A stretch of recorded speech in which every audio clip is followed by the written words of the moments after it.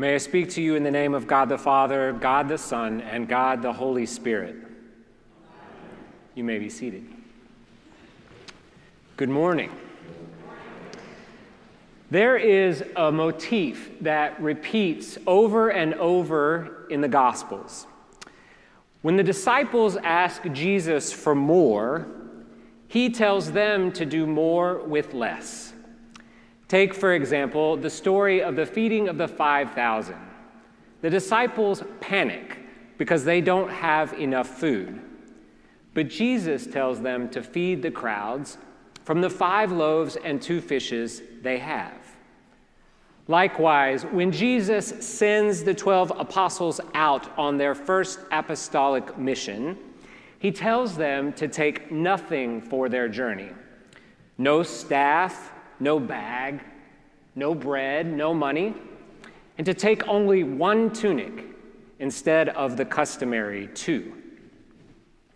Yes, Jesus clearly wants the apostles to trust that they already have everything they need. So we shouldn't be surprised that things do not go well for the apostles when they ask Jesus for more at the start of today's gospel. The apostles said to the Lord, "Increase our faith." Now, this request for an increase of faith seems to come out of nowhere. But if we were to open our Bibles and look just a few verses earlier in the chapter before our passage begins, we discover that Jesus has just delivered a very challenging message to the apostles about forgiveness, telling them actually that they are supposed to forgive not once a day, not twice a day, but as many as 7 times a day. Now, the work of practicing radical forgiveness is not easy. So the apostles' request for an increase of faith seems reasonable, if not commendable. But instead of affirming their request for an increase of faith, Jesus almost seems to taunt them, telling them that if they but had faith the size of a mustard seed, they could do miraculous things like uproot mulberry trees by command. Now, I don't know about you, but I don't particularly like this Jesus. He feels kind of cold, if not even just a little mean. When the apostles ask him to increase their faith, I want him to do what they ask. It's not like they're asking for prestige or riches. They're asking for faith.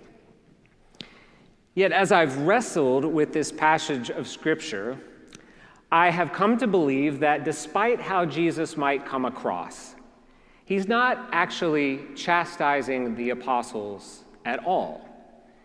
He's actually speaking a word of grace to them, because their plea to Jesus to increase their faith actually reveals their confusion about the nature of faith.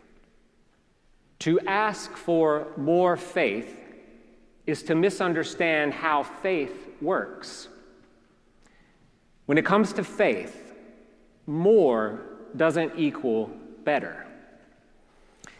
Now, this can be a hard concept for us to accept because we live in a world that is obsessed with the language of increase. If having faith is good, then having more faith must be better, right? The accumulation of more and more is the engine of our economy. But in the economy of God's kingdom, profound faith is often born of a faith that can feel wanting. In the economy of God's kingdom, true faith often emerges not from a place of strength and confidence, but from a place of doubt and uncertainty. No, Jesus is not shaming the apostles for having inadequate faith. He wants them to understand that mustard seed-sized faith is all that they need, and indeed something they already possess. After all, the disciples have left everything to follow Jesus. They are actively walking alongside him on the road to Jerusalem. Put another way, Jesus is what defines their faith. Not how much faith they have, but who their faith leads them to follow.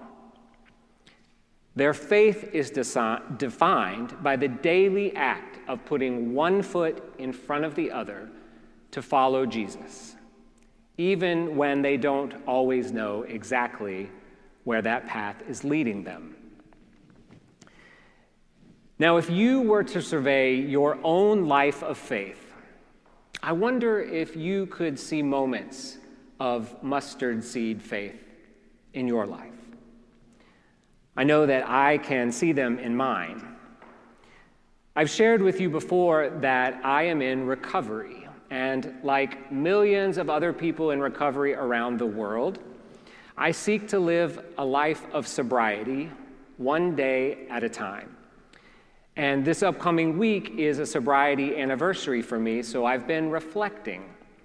And I keep coming back to this one particular memory from early sobriety.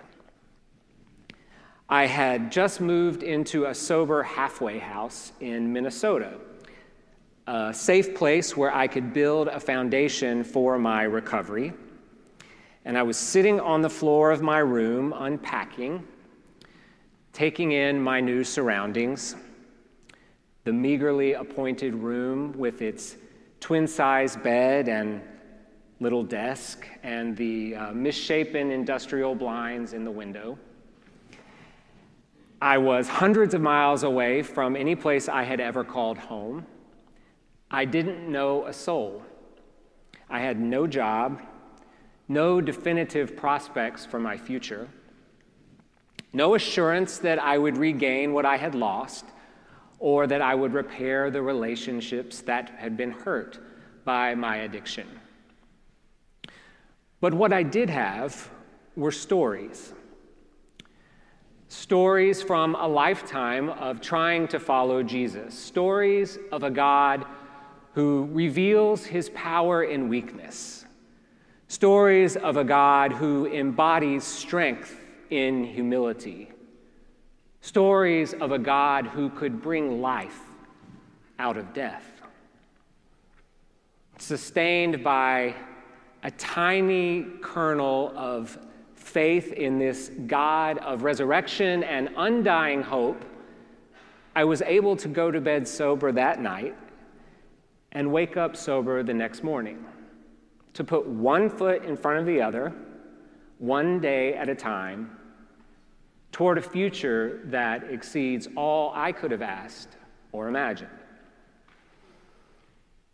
And ironically, I often long to relive that particular moment of mustard seed faith, to experience again the freedom that comes from turning to Jesus in a moment of complete surrender. I'm convinced that from time to time, we will all find ourselves in similar emotional and spiritual places as the place I just described to you. Places where the changes and chances of this life challenge our faith, and it can feel like our faith is hanging by a thread. It's my prayer that in those moments we might remember today's gospel and its assurance to us that mustard seed faith is all we need. Indeed, Jesus was right. We don't need more. We have everything we need to live faithful lives right here. The gift of God's holy word, the holy fellowship of this community, and the holy food that awaits us at our Lord's table, the table where he gives us the gift of his body, the gift of his very life. All we have to do is extend our hands to receive him with faith the size of a mustard seed. Amen.